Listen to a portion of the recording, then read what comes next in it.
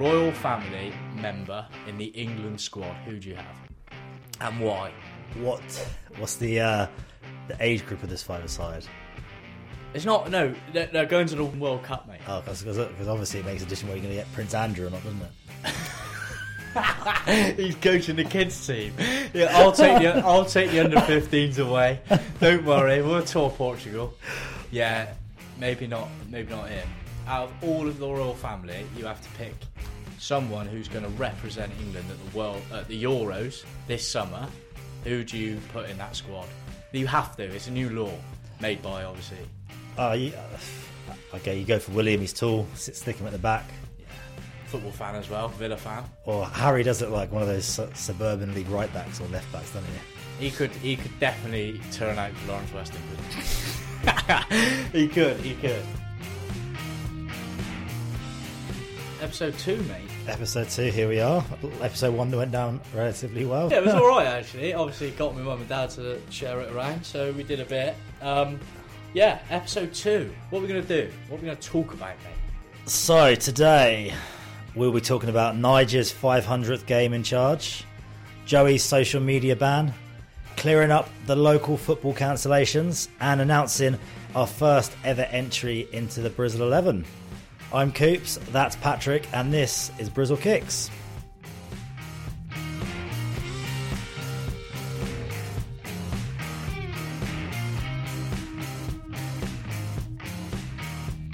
So then, this week marks 1 year without fans in stadiums. So this time last year was the last time that Rovers and City fans were going to Ashton Gate and to the Mem. Did you miss it? Yeah, of course, mate. Yeah, of course. I haven't been as much as I should have, or not even should have, because of playing on Saturdays and obviously now managing. I haven't been as much. I stopped my season ticket in 2015, so 6 years without one is quite a long time. But I get down maybe 10 times a season. Do you remember what your last game was before COVID hit? Yeah, lucky for me, it was the Bristol City Shrewsbury 1-1 in January of last year. What a cracker that was! Yeah. No, it was rubbish. Was that FA Cup? FA Cup, mate. Yeah. Yeah, I think the last game I went to was Blackpool at home. Alfie Kilgore wonder striking one of Ben Garner's very rare wins. So I think for Rovers fans it was COVID came at quite a good time because we were kind of slipping down the league and we could have quite possibly been that team that was third at Christmas and then relegated by the end of the season. So lucky for you get to watch the slip from your sofa instead of a cold terrace. So thinking about 1 year since fans were in stadiums, what part of the matchday experience do you miss the most? I think what football misses the most is the atmosphere of the fans and the reactions. The whole point of football, the reason people love football is the fact that it's not, nobody knows what's going to happen. That's the joy of football. That's why so many millions of people watch it, because you cannot predict football, as Bet365 are fully aware from me this lockdown. But you can't predict what's going to happen. So it's the fans, mate. It's the unpredictability. It's the reactions. That's got to be it for me. What about you? So I miss a few things. There's nothing quite like that. The anticipation you get when you sort of, you're going to the game, you're going to the stadium. You have that. No matter who you're playing, yeah, you could be playing Man United. If you're going to the game, you have a blind faith that you're going to win. That you're going to win, yeah, absolutely. Whereas if you watch it on TV, it's just like, we'll lose today. Yeah. Whereas if you go into the stadium, even before you get to the stadium, you may be thinking, we'll lose today. But as soon as you get to the stadium, you have your first pint, we're going to win today. Well, they're never going to lose with me in the ground. Yeah, that whole thing, yeah. You have your first pint of Thatcher's. Yeah. There are other ciders available. No, there isn't. If you'd like to sponsor us, Thatcher's, I will take a slab. I'll take that. One of the other things I miss is those sort of terrace pundits. Yeah. There's people that, they're in the dugout, we'd be top of the league, clean sheets every week, scoring loads of goals. And I don't know if you get that at Ashton Gate with kind of more of a seated thing. That's not a dig at kind of seating, but I just wonder if it's more of a terrace sort of thing where people are standing up, they're more sort of experts. So I remember the Leeds game specifically. Leeds game, start of the season of the 2019 season. They beat us 3-0. Bamford was unbelievable. And I sat in the Dolman family bit because I didn't have a season ticket. It was pretty, first game of the season. We always get a reasonably big gate. And I sat behind this row of students. And one of them, honestly, was the most insufferable bloke you've ever seen in the world. But he had a Yorkshire accent, and he was giving his commentary, calling us Bristol, and being this absolute pundit about the game. And he had no idea, and it got so boring. But I don't think that's a bad thing either. I just want to go on record to say that the students at Ashton Gate and the tourists, I guess you'd kind of call football them. Tourists. Well, Football tourists at Ashton I don't Gate. think, maybe not tourists. The people who go for a couple of games a season. The day outers. The day outers who haven't seen us in, League One getting done over by Cambridge or Division 2, things like that. But no, to those kind of people, it's not a bad thing. But this guy in particular was dreadful as a pundit, and he had no idea. Clearly never played football. Do you know one of the worst places I've heard terrace pundits? Where? I think we just created a new term as well. Terrace pundits, yeah. Stamford Bridge, Chelsea fans. I've never God, been to they are Stamford Bridge. awful. Yeah? Yeah. I saw Chelsea play Barcelona there, and obviously Lionel Messi's playing.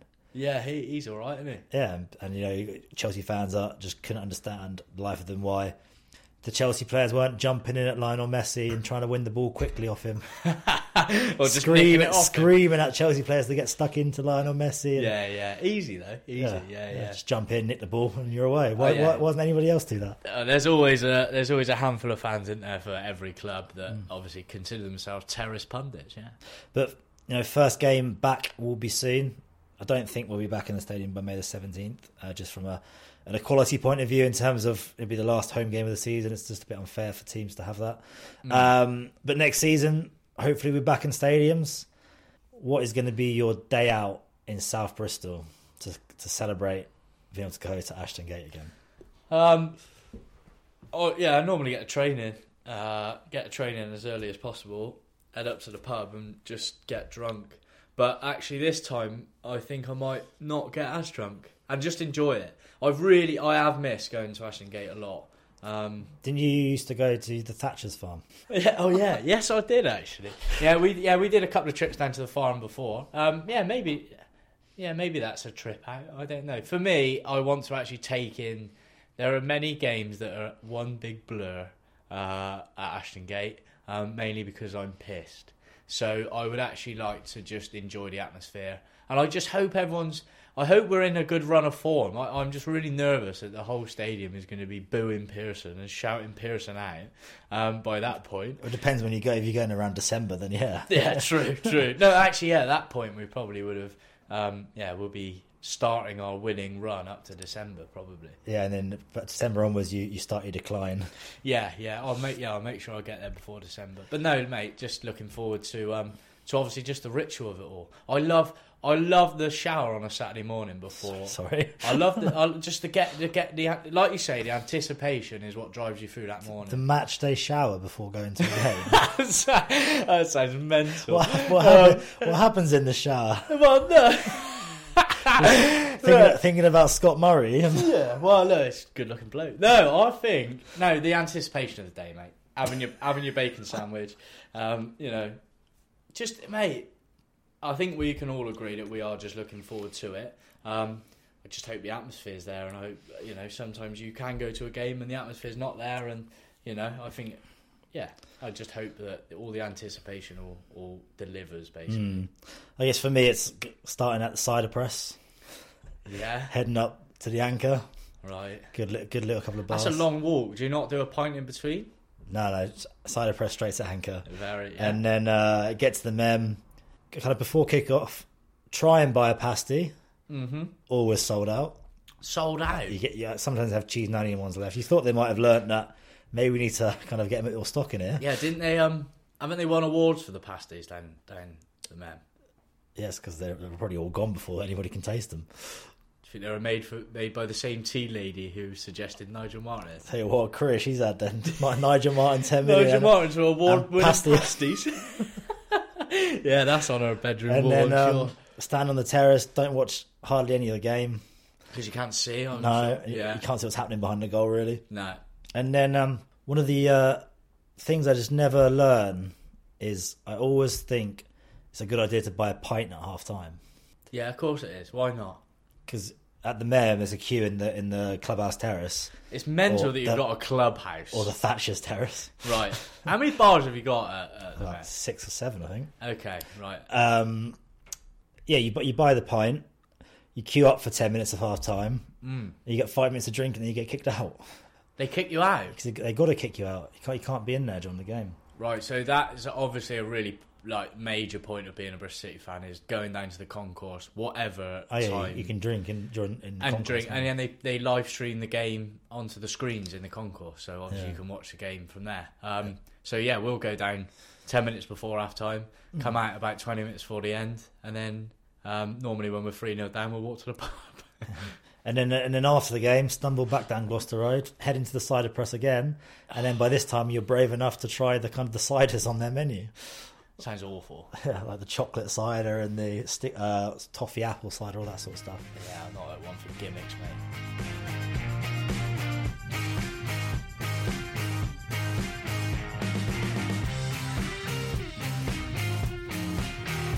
So Saturday, Nigel Pearson's 500th game in charge. Unfortunately, he was in charge of Bristol City, who couldn't get the 3 points against QPR, which I was actually very, very surprised at. You didn't watch the game, did you, Pat? So I didn't actually watch it. Good start to a podcast. Yeah, mate. I'm not going to give I'll be honest with you. I want to say this from the start.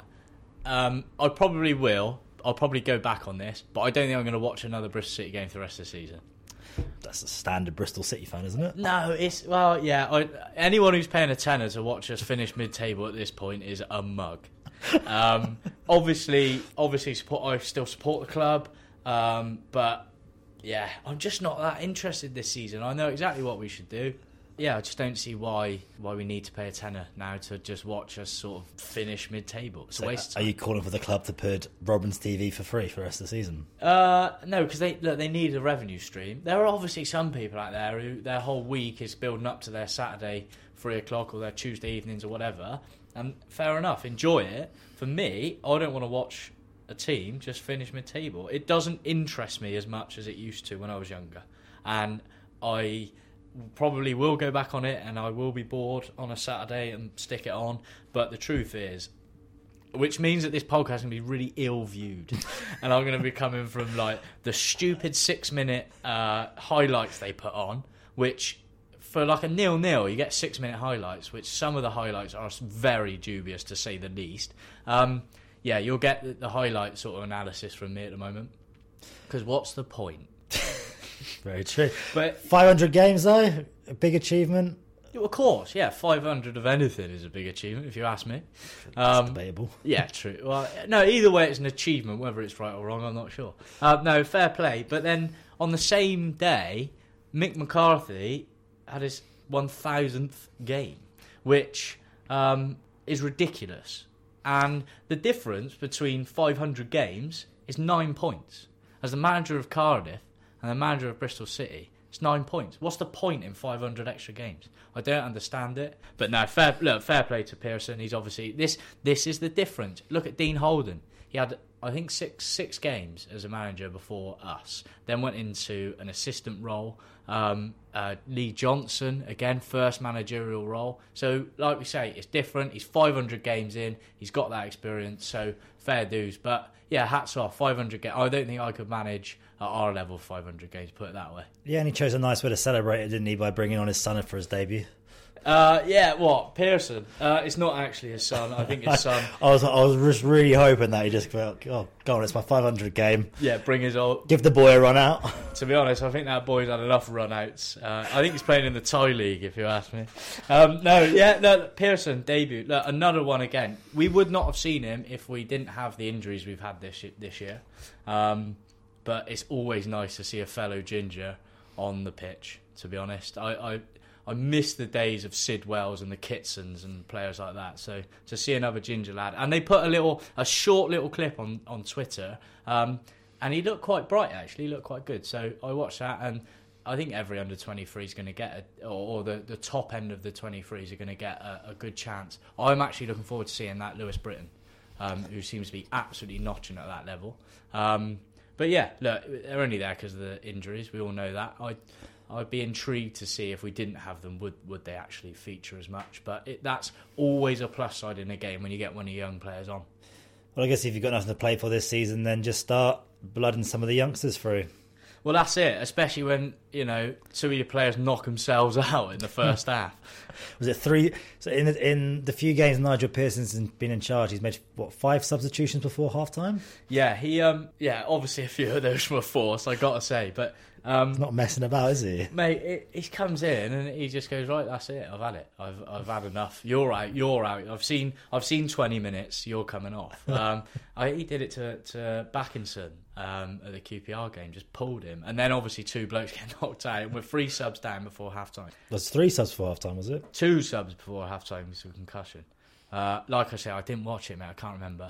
That's bad, isn't it? But he pulled Backinson off for a game because apparently he wasn't pulling his weight. And fair play. Someone with a bit of balls, like I said last week. Someone with a bit of balls who's going to sort of kick people up the right way, He's got a bit of history of that, hasn't he? Well, look, there's that story going around with Matt Mills, who he headbutted. And obviously I'd imagine he got concussed as well. So I'm assuming the players on the pitch would rather have got knocked out on the pitch than at half-time when we were seriously underachieving against what is actually a very average QPR side. Yeah, when I looked at I was actually really, really surprised you lost that game after your victory at Swansea and Middlesbrough. You look at the QPR lineup, and you don't really recognise any players in that lineup. No. QPR had this way of about 3 or 4 years ago where they had like quite a star-studded, maybe 5 years ago, they had quite a star-studded squad. Trapped, like what a player that bloke was, but obviously then they broke all the rules, the FFP rules and whatever, and now they're having to, I don't know, yeah, you do look at their squad and you think, who's he? They're doing all right, they're like mid-table, and it's just like... That's the life of a QPR fan and a QPR player and a QPR in general. Just consistently average. Consistently average, yeah. And I say that with a pinch of salt because at the moment Bristol City have been consistently average in that championship. But when I started supporting the club, to say that was going to happen, I would have bitten your hand off. Absolutely would have bitten your hand off to be a comfortable championship side. I think it's safe to say we're not going down. I will bare my arse in Burton's window if that's a little Gary Johnson reference there. But yeah, I will do that if we go down. But I'm fairly confident that's Burton's closed down in the centre now. Yeah, it's been a victim of the pandemic, hasn't House it? of Fraser it is then, I guess. But yeah, no. So I don't think a mid-table championship club is a bad place to be. I think as a Bristol City fan, though, I would obviously like us to go up and get promoted. 5 home defeats on the bounce. What's that, club record now? That's the first time in our history that's a club happened. Record. Well, you could call it that, or you could call it the first time in our history. Yeah, of course, a club record, but I think it sounds worse if you say first time in history. But, mate, it just goes to show what a fortress Ashton Gate is. And again, I say that with a pinch of salt. Well, you say this, and I went back through your home record for the Championship since you got promoted, and at no point in your 5 seasons in the Championship, you've got over a 50% win record. So, I don't know what you refer to as a fortress, but I wouldn't call that a fortress. Well, it's not losing 5 games on the bounce fortress. No, you're right. We've been shoddy at home, to be honest. And I'm not sure how to say this, but the teams like Leeds, who travel real well with amazing fans, and their home atmosphere is unbelievable all season for whatever game, they always do a bit better. When Bristol City sell out the ground and play Man United, and it sounds, the atmosphere is incredible, we beat Man United. Do you know what I mean? I think we could all... Saturdays become a bit monotonous when we're all in the ground a little bit, and we go, oh, all right, that's all right, yeah, okay, another game, gonna go to the pub, do this, do that. But now we haven't been there for a while. I wonder whether our attitude should be right. Let's actually make this Saturday class. Let's get on the beers. Let's actually get behind the team, as opposed to just being typical fickle fans who moan when it's not going well and have a good celebration when it is going well. So I wonder if being away from the ground might change that, and I wonder actually that might change the fortune on the pitch. Yeah, one thing I've noticed since we've started this little passion project, don't call it that, sounds wrong.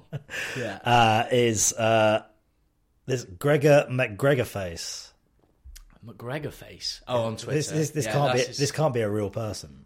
Gregor McGregor is. I mean, I have to say I really like what he does. Oh, yeah, don't get me wrong. Like the stuff that's coming out of his Twitter is pretty good, but yeah, Gregor McGregor. It does sound like a sort of comic book superhero type bloke. I wouldn't be surprised if he rips off his face and there's Andy Stockhausen, our old Bristol Live reporter, underneath. I was going to say like Steve Lansdowne or something.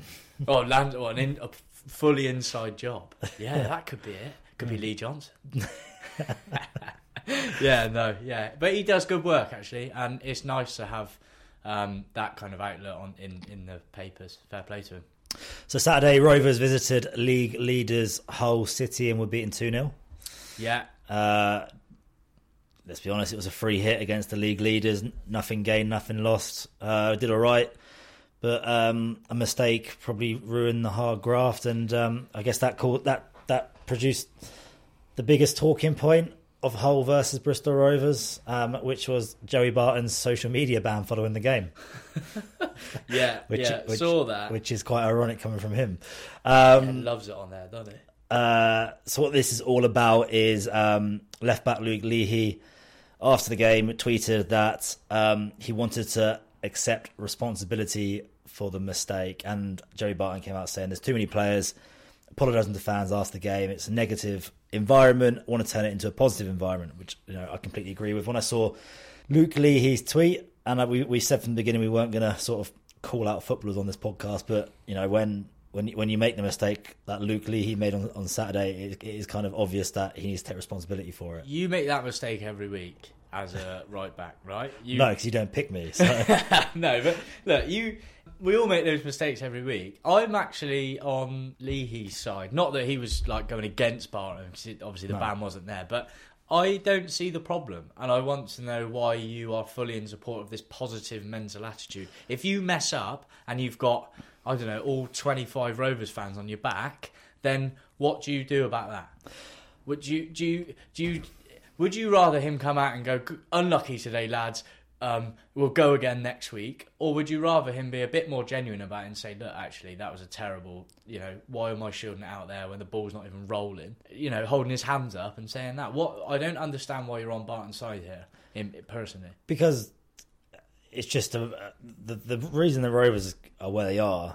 They do have good players and got a lot of talented players, but it's the individual errors that are costing us. And it's easy to take responsibility for it on social media by writing a few words, but it's about taking responsibility for it on the pitch and going again next week. And I guess what may be hard, I was trying to think of this from both sides of the fence, and as there's no crowd in the stadiums, if you do make a mistake, there's not that hostility towards you that you would normally get if 10,000 people are at the Mem or you're a away supporter. Bring that down a couple of thousand, but yeah, carry on.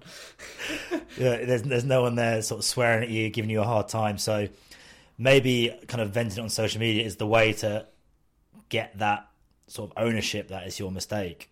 So I tried to look at it from both points of view. But Joe Barton is right. When you do that on Twitter, you look at the comments that people were writing back to him, and a lot of it was pretty positive. But there is the odd person that comes back with a negative tweet, and that obviously doesn't create a positive attitude going into the next game. Okay, so it was more about the reaction of the tweets than the actual act of the tweet. I think it's a bit of both, and it just goes back to what we were talking about last week with the Rovers, is that they're just generally a nice club. Like, the players are just all genuine, nice people.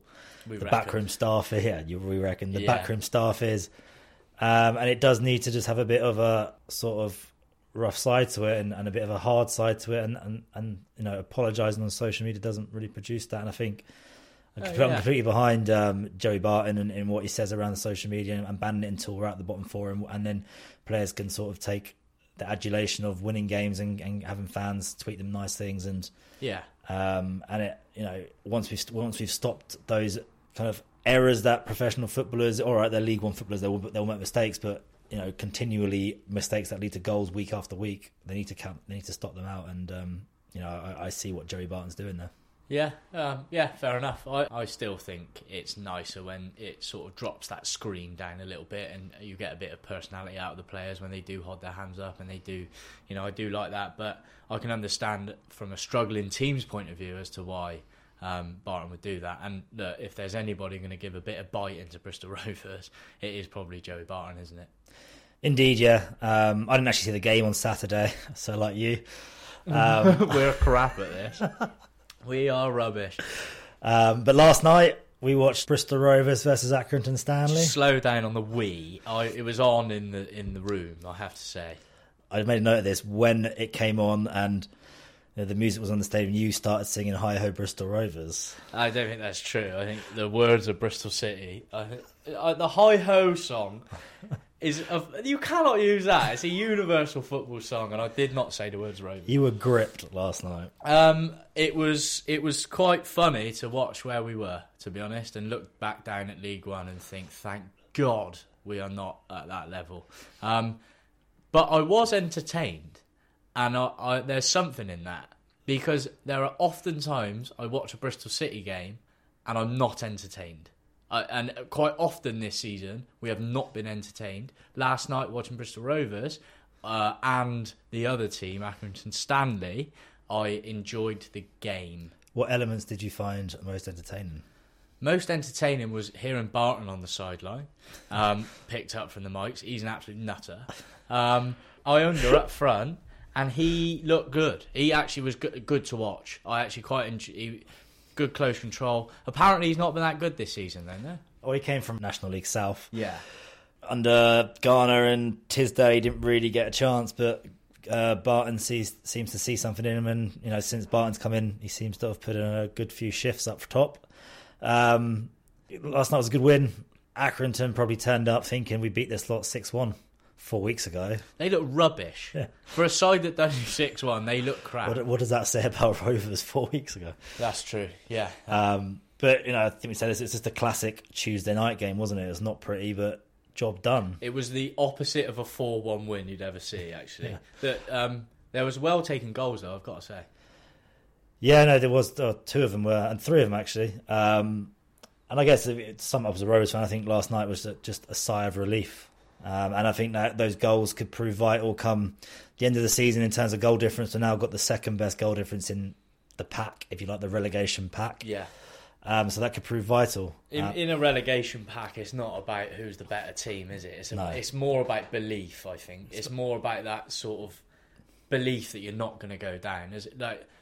How often does actually one of the better sides slip into that bottom three and the other two places above probably should be in there, not the team that's actually gone down?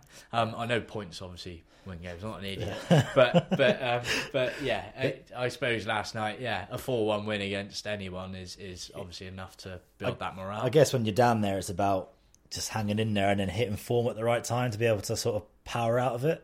Yeah. Do you think this is you hitting form?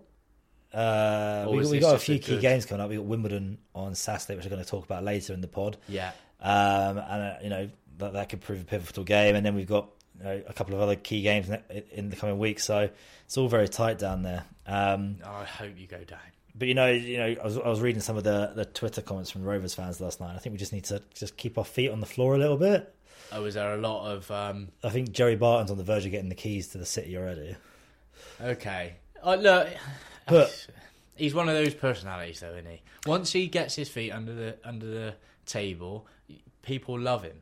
And with results like last night, it looked like I actually, as I'm speaking, I'm just thinking to myself, I think I've watched more Bristol Rovers past week than I have Bristol City. Maybe I'm going to go back. Maybe I'm going to go back on my words, and maybe I'll watch City this weekend. You're not going to be able to show your face in Bedminster. I never could really. Anyway, I think I better start watching Bristol City again. I think. But I just think Rovers fans need to remember that when Tisdale came in, we had a bit of a flutter of form in December. So let's just keep our feet on the floor, take one game at a time. Stats suggest that 4-1 flattered us a little last night. So it was a good performance. Don't get you wrong, but we got the 3 points on to Saturday. Really, not just let's cut out this. It's so cliche, but football is quite quick. And you could win, you win on a Tuesday and lose on a Saturday. You're back, back down to it. So fingers crossed. Yeah, and then obviously, I don't know if you heard Barton's interview today. I didn't catch that. So we saw the penalty shout. Yeah, the punch or the attempted punch. But from a Bristol Rovers fan point of view, what do you say to that? Penalty all day long, red card, send him off, 5-1. However, from a football point of view, keeper had to go for it. He got the ball. He's cleaned the ball. He's got there first. Yeah, he's got the ball he's first. hit him with his chest. And actually, if he stays down and gets a bit of treatment and maybe goes off with a head injury, you start thinking, well, that was a bit rough. He got straight back up, mate. I don't think you can say it. Well, what's Barton saying about it? He said in his interview, "I went to prison for less than the challenge on James Daly." That's not true. I think we can both agree that that's probably not true.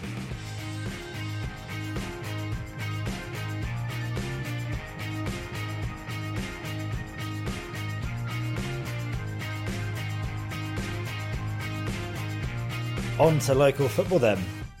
So we've been monitoring the Twitter feeds all week, trying to find out what's happening with local football. We've even reached out to all the local leagues to get sort of an official response. Gloucestershire County League found out via social media, null and voided, along with the Les James League Cup. I just want to say you probably are aware of this. We're not breaking news at this point. I think most teams are probably aware. Oh, yeah, but we're wrapping it all up. Nice. Bristol and District League and Bristol Premier Combinations League. Nice reply from old Ralph Pratt in there. Detailed explanation statement to us explaining the situation. Too many games to play. Worried it's going to overrun into July. Lack of open facilities and clubs worried about sort of safety and stuff. And they've spoken with members. Fair dues. Yeah, that was a really reasonable response. Actually. Yeah, Bristol Suburban League. Didn't get any response from them, but all of a sudden there's mini lockdown leagues popping up, isn't there? Yeah. They were released. We're recording, Wednesday the 10th. They were released last night with the fixtures, with the tables. An initial reaction is great football. Of course it is. I think we're all looking forward to getting back and playing. Like I said last week, standing down the fields or playing or whatever. I think we're all looking forward to that. But for me personally, it was a really nice try to bring football back. It was an opportunity to do something new. And from what I see at the moment, it kind of looks like they've opened it up to every club. It's eight or nine clubs from a league have said, we're up for it, and they've just split the same leagues in half and gone, right, you're in a mini league, you're in a mini league, round robin, winner gets a trophy. And actually, I think this was a chance to do something different. Do you know what I mean? Like what? Look, I'm thinking, like an FA Cup style tournament, right? You do draws. You maybe bring in the Prem and senior teams a bit later. You go into rank. They've had all this time to plan something, and ultimately they've brought in a bit of a money spinner. Cut the league in half. They've cut the leagues in half, and it's all right. I'm thankful that we're back playing. I'm really one of the only leagues in Bristol to play. Don't forget that is true. I don't know what the Downs is doing, but at the moment it looks like the Suburban League is the only league. Yeah, you do have to commend them in the fact that they have been brave enough and have put some leagues together and set some fixtures up. Because I think one of the worries if you're a local footballer is for the next till September, 6 months playing friendly football. That's true. I do commend them, actually. Of course I do. I'm really thankful for football to be back. My initial reaction was that, the more I've had a chance to think about it, I genuinely think something just a bit more exciting. I think it would have been nice for them to wrap up all the leagues with like a playoff style.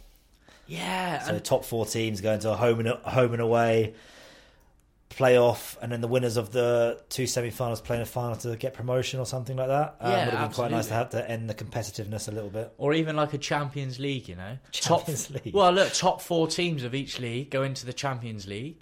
They play a Champions League style knockout competition. Well, against like the Bristol and District Premier Combinations and Suburban League. That would have been absolutely amazing if they all worked together on it. I also think they could have done it just in the Suburban.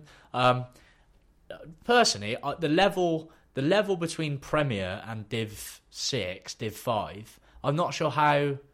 Look, don't get me wrong, they are underdogs at that level, but actually, an upset. Do you know what I mean? Imagine, some of the teams beating some of the bigger teams at the top. It would have been, what a Saturday that would have been. Or the alternative, you're spending your Saturday getting trounced 10-0. There is obviously that side as well. I understand it. It was a safe option for me, but the other side is, what's the point of these mini leagues? If we can't complete our leagues, why start this whole mini league thing? It's a fair shout. Why offer that? Why not complete the leagues? Fail that. So I'll go on what the Premier Combination said about too many games. It'll overrun into July. And they've cancelled the season. And they've cancelled the season. Right? Fair play. But the fact that Suburban League are carrying on games, knowing full well that teams are going to play them, why not play the league? Yeah, fair shout. I said this last week. Each club has individual hurdles to climb to make football happen, especially in the summer months. Personally, we've got a cricket pitch. Facilities aren't as available. Some teams have only played 2 games, 3 games. I understand that, but make it work. If you can work a mini league, then you can absolutely work finishing the leagues. And failing that, start the same league again in August. You could. One way of doing it would be just if you're, most teams play about 10 games, so played everybody once. Sometimes you may have played a team twice, but if you played a team twice, you just cancel on the results. If one team's won one game and the other team's won the other game, you just call it a draw. Right. If you play them once, then you count the result, but each team then only plays every team once for the whole season. So if a team's played teams twice, you just cancel one of the games or level it out. And then you have, instead of playing each other twice, you finish the leagues just playing everyone once. Exactly. And you can finish the whole league that way. And home and away is hardly a factor at our level. Well, it depends how you play, doesn't it? It's true. But I have to say, obviously I am coming from a point of top of the league. So I do have a skewed vision on this. But it feels like we've had 2 seasons now. Even the first season where we were bottom 2, I still would have rather have completed that league. And I know they did it on points per game, and I know it happened again, but it's like two leagues now. We've had nearly a year to complete 2 leagues. Yeah. And it's more than doable. And I think they should continue the leagues from August. From November to February, you only play about 2 games anyway, because of the rain. You complete those leagues. Then you can start your mini leagues and your tournaments and your things like that, but complete them. I really, for integrity of the competitions, just play them. Why not? In terms of local news happening around the leagues, Ulverston ladies team are looking for a reserve team manager. So if you're interested in that, you must have an FA level 1 badge. So just drop them an email to ulverstonunitedladies@virginmedia.com. That's ulverstonunitedladies@virginmedia.com. Elsewhere, Shire Hampdon's club captain Matty McCall undertook a 4x4x48 challenge in aid of the South East Hostel charity. Last time we checked, he'd raised over $3,500. So 4x4x48 challenge is running 4 hours, 4 miles every 4 hours in 48 hours. That's nuts. Yeah. Fair play, mate. Fair play to mate. Yeah, I say mate, if you listen. How many do you reckon you'd be able to do?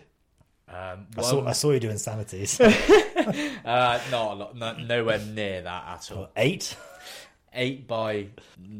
Not a lot. No, I'm not even going to say. But no, fair play, Matty. It's class. And finally, Rockley's Rangers, throughout the course of the pandemic, have raised 10k by walking the equivalent distance to Doha. £10,000 is a serious amount of I money. think they're building a new clubhouse with it. Yeah, fair enough. Look. You can't even get subs off your players. Yeah, I can't get 10k, boys. That's crazy money. That's like, yeah, fair play.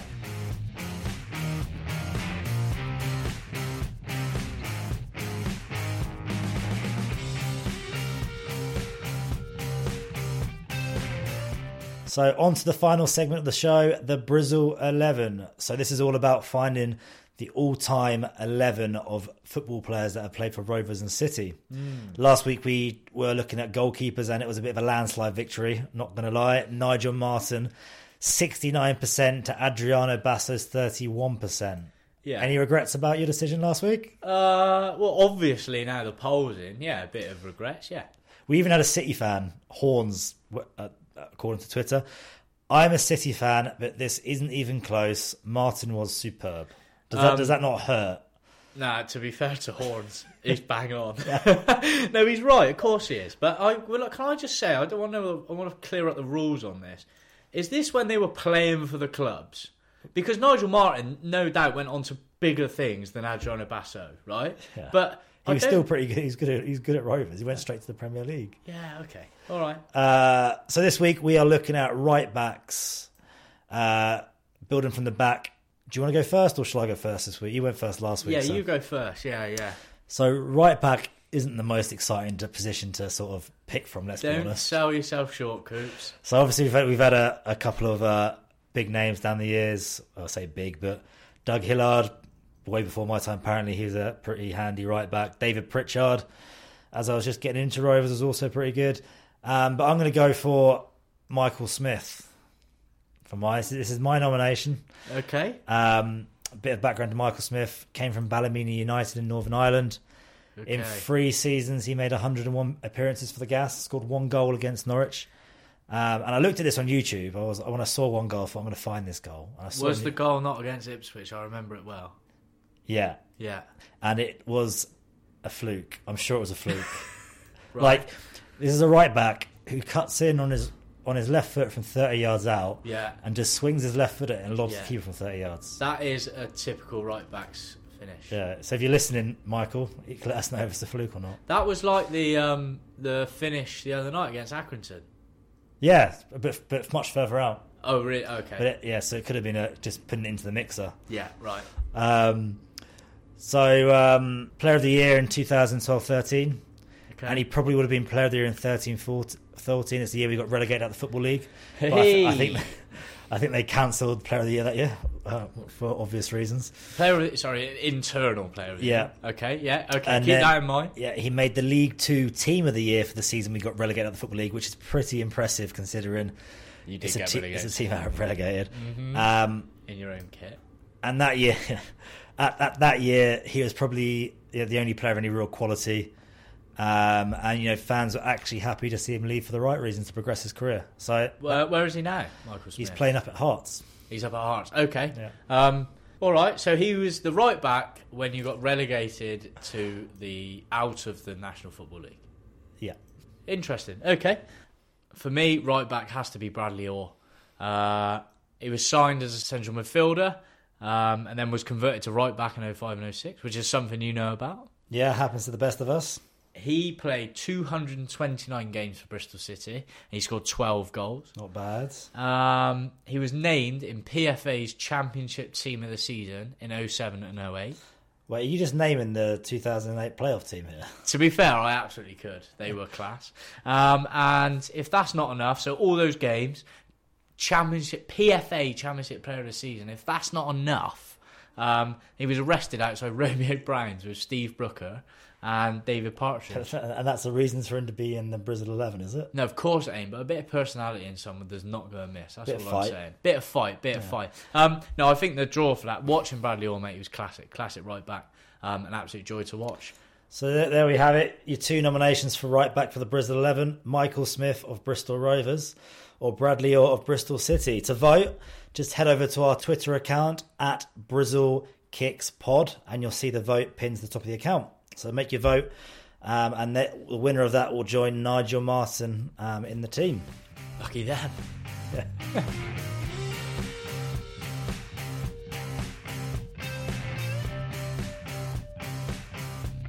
Right, just before we go, let's look at this weekend's fixtures, shall we? Yeah. So, City have a trip to Birmingham away. A bit of a interesting one for you, seeing as your other half is from Birmingham. Her family are massive Birmingham fans, to be fair. Interesting enough so that I can drop them a text and say, ha. But for me, as I said earlier, mate, what's the point? At this point, and this is what I would do, I would say to Pearson, you're in charge next season. I'd give him of course, the amount of games 4 months out of Pearson is not enough. I'd say you've got it till, next season. I'd rest players. I would rest your Bentleys. I'd rest your Callises. I'd rest your Naki Wells. The only reason you're resting Bentley is so someone doesn't buy him. What I would do is I would kidnap Bentley, kidnap Callis. No, look, I'd rest them all up. I'd give all the young'uns a chance. Most of them. Obviously, the players coming back from injury, I would put them back in the squad and ease them back in. But I would say, look, pre-season or from July or whenever they start, it's normally July 15th or so. From that point, we are going to win we're going to be champions next season. So have your break now. Get some family time in. But from them, we are going to train and we're going to play like champions. So that's what I would do. That's obviously not what we're going to do. So look, 3 points against Birmingham, I think, is expected, and I hope it comes off. And obviously Rovers, you got the big one. You got the Dons, the Wimbledons. Yeah, AS Wimbledon at home. Big game actually. They've got a gap. They're just below us. They've got a game in hand on us. So if they beat us, they go level on points with us. But if we win, we put a bit of a buffer of 6 points clear. And looking at Wimbledon's form, Wimbledon rarely score more than 1 goal. So they scored once this year. Every other game they've only scored 1 goal since the start. Was that against Wigan? Yeah. And Wigan are rubbish. Yeah, Wigan are rubbish, even though we lost to them. But so I feel that if we score, we can't lose. Oh yeah, okay. Somebody clip that, please. But they seem to have a bit of a habit of beating us at the Mem recently. So let's see what happens. Ever been to the old Wimbledon ground before they built the new one away, Kings Meadow? I've never been there. No, it's an awful away trip. No pubs anywhere near it. Right. Can't see. And what happened when you went there then, Coops? Well, I drove there and I just ended up drunk in Clapham. I had to go and get into Paddington and get the train home and then pick my car up in the week afterwards. Oh, no. That's go all the way back out to pick the car up. Yeah. So there we have it. Yeah, so that's an exciting Saturday ahead of us. So let's predict some scores. Birmingham, Bristol City. I'm going to go for a 3-1 win to Bristol City. And for Rovers Wimbledon, I'm going to go for a 2-0 win to the Gas. Clean sheet.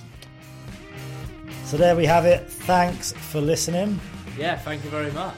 If you enjoyed this podcast, the best way to help us out is by subscribing, and you can even give us a rating on Apple Podcasts. Yeah, that'd be lovely. A little 5 stars. Also, if you'd like to get in touch, then follow us on Twitter. You can find us at BrizzleKicksPod and just drop us a tweet. We'll be back in a week's time, so don't forget to tune in then. Cheers, Nige. Cheers, Nige.